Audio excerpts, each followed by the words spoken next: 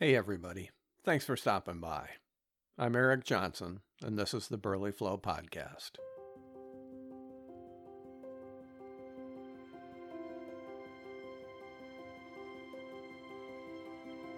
Every week I'll post a story from up here in Burley Flow, Wisconsin, a little town on the banks of the Mississippi River I returned to after 20 years away.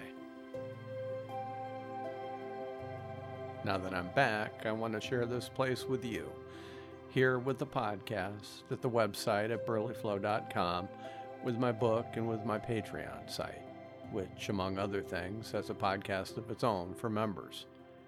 So if you like what you hear, please subscribe and check out some of that other stuff. I think you'll enjoy it. Now, let's get to this week's story. The photography club pulled into town about 7 in the evening. They were ready for the full moon and were quick with jokes about it, figuring a more proactive approach might keep them from becoming the butt, as it were, of someone else's joke, which was probably a good plan given the fact that Burley Flow was basically filled with 11-year-old boys, and what 11-year-old boy doesn't have something to say about a full moon? There were probably 10 in all, 15 if you counted the followers. The followers were the friends or significant others of those with the camera, and most were loaded down with gear, looking either like Sherpas or caddies, depending on how charitable you wanted to be. And Joey Garnavillo wasn't feeling too charitable. He'd been a follower once, and it didn't go very well. In hindsight, how could it have been anything but a disaster? He asked, watching them file into the bilge pump's back room, which was serving as a staging area. I mean, for one thing, it's dark, right? And in our case, someone had the bright idea of going to Hubble Beach. Chapter 8 of the workbook the photography club used centered around techniques for taking pictures of the moon, which, of course, required a field trip to someplace dark. But Hubble Beach? You went out on the river? I asked. Don't worry, I'll get to that in a minute, he said, taking a sip from his beer. I waved at Conrad and ordered a couple more. Joey was starting to get wound up, and when Joey got wound up, you knew it was going to be good.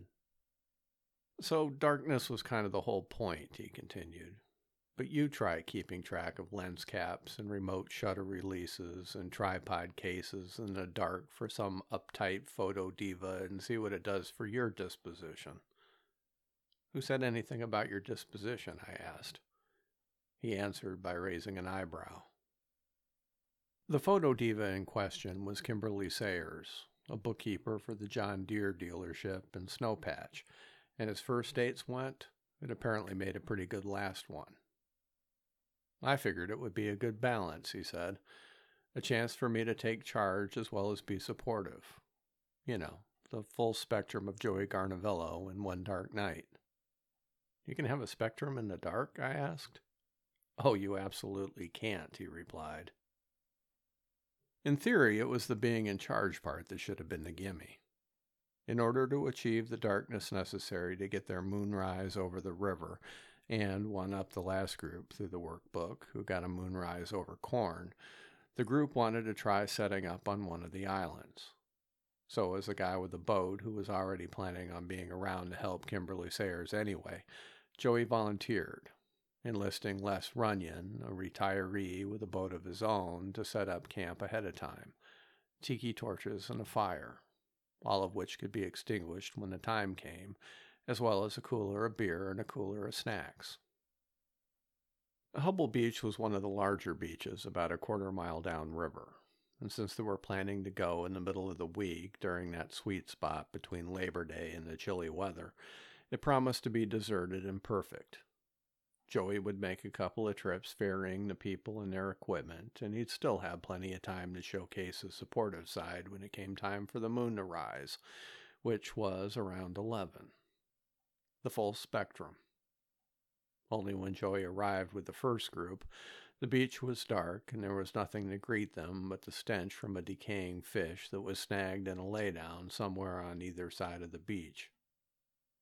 Must have been a big bloated carp from the smell of it, Joey said, It had been there for a day at least, and of course there was no wind that night, so the smell covered the beach like a blanket. Couldn't you dislodge it? I asked. Couldn't find it, Joey said. Nobody had a flashlight? Shouldn't have needed any, Joey said. Remember, everyone was expecting a fire and tiki torches. What about the flashlight on people's phones? Everyone was suddenly pretty protective of their battery life because, don't forget, I had to leave them to pick up 2 more loads.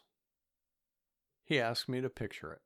An accountant, a pharmacist, and a theater teacher left alone on an island in the middle of the Mississippi River. No food, no water, no signal, no fire. You know what they say about it always being darkest before the light? He shook his head. Well, it can get pretty dark on the river before the moon decides to rise. Conrad showed up with the beers and a smirk. He had heard the story before and probably would have stuck around to hear it again, but he had a bunch of photographers of his own to deal with, and having undoubtedly heard the story themselves, they weren't leaving their hydration a chance. By the time I returned with the second group, it was pretty much a Lord of the Flies situation, Joey said. And by the time I arrived with the third, it was like Lost, complete with the smoke monster, which only I seemed convinced was just some fog in the trees. Also, apparently somebody had spooked a heron looking for the dead carp, and the squawk had them convinced they were on the island of Dr. Moreau. You're mixing a lot of literary references, I told him. It was that kind of night. And I'm guessing your Kimberly Sayers was part of the first group? He nodded. She was, you might say, the first to go mad. With nothing to do but power through, the clock was ticking and they wasted a lot of time hearing things go bump in the night. They set up their tripods as close to the waterline as possible, where the sand was firm and the sounds of the island were the farthest away. At this point, I swear some of them could hear the island breathing, he said. It was, I had to admit, a pretty entertaining sight to picture, everyone pushed down to the stinky waterline. At least you didn't have to worry about the tide coming in, I said. The tide, no, he said. Barges, on the other hand. He shook his head at the sight he was picturing. With everyone focused on the moon that had finally, blessedly risen, no one had paid any attention to the passing barge. The wake nearly washed half the camera bags downriver, he said. It was a mad scramble that played havoc with their long exposures, that's for sure. Needless to say, the trips back were pretty sour, he said, though thankfully most of the ire was directed inward, because no one wanted to be left alone as part of the last group that had quite a tussle coming up with a way to choose the order of departure. First in, first out finally won out, mainly because no one was willing to go up to the tree line to gather the twigs needed to draw straws, Joey said. In the mirror behind the bar, I could see a straggler with a camera bag on her shoulder hustling through to the back room. She was a pretty girl, and from the double take she gave Joey, I'm guessing it was Kimberly Sayers. So what ended up happening to Les Runyon, I asked. I wondered the same thing, he said. So after I dropped off the last group at the ramp, I went looking for him. Conrad started to pass by with a tray of drinks for the back room, but hesitated so he could enjoy this last part. I found him about a mile upriver, he said. He'd gone to Trouble Beach, not Hubble Beach. He was asleep in a sling chair next to a dying fire in the middle of a circle of tiki torches. He'd finished off most of the beer and looked pretty satisfied. Didn't have the heart to wake him. He was talking about that the other day, Conrad said, moving off. Insists it was the best night of his life. Joey laughed. Anyway, I haven't had anything to do with that lot since. And judging from the look the girl with the camera bag gave him, I've got a feeling that's been just fine by them.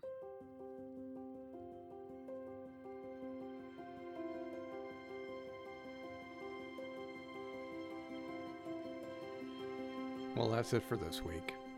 Thanks for stopping by, and when you get a chance, don't forget to check out the website at burleyflow.com. There's some cool stuff there I think you'll like. Thanks again. We'll catch you later.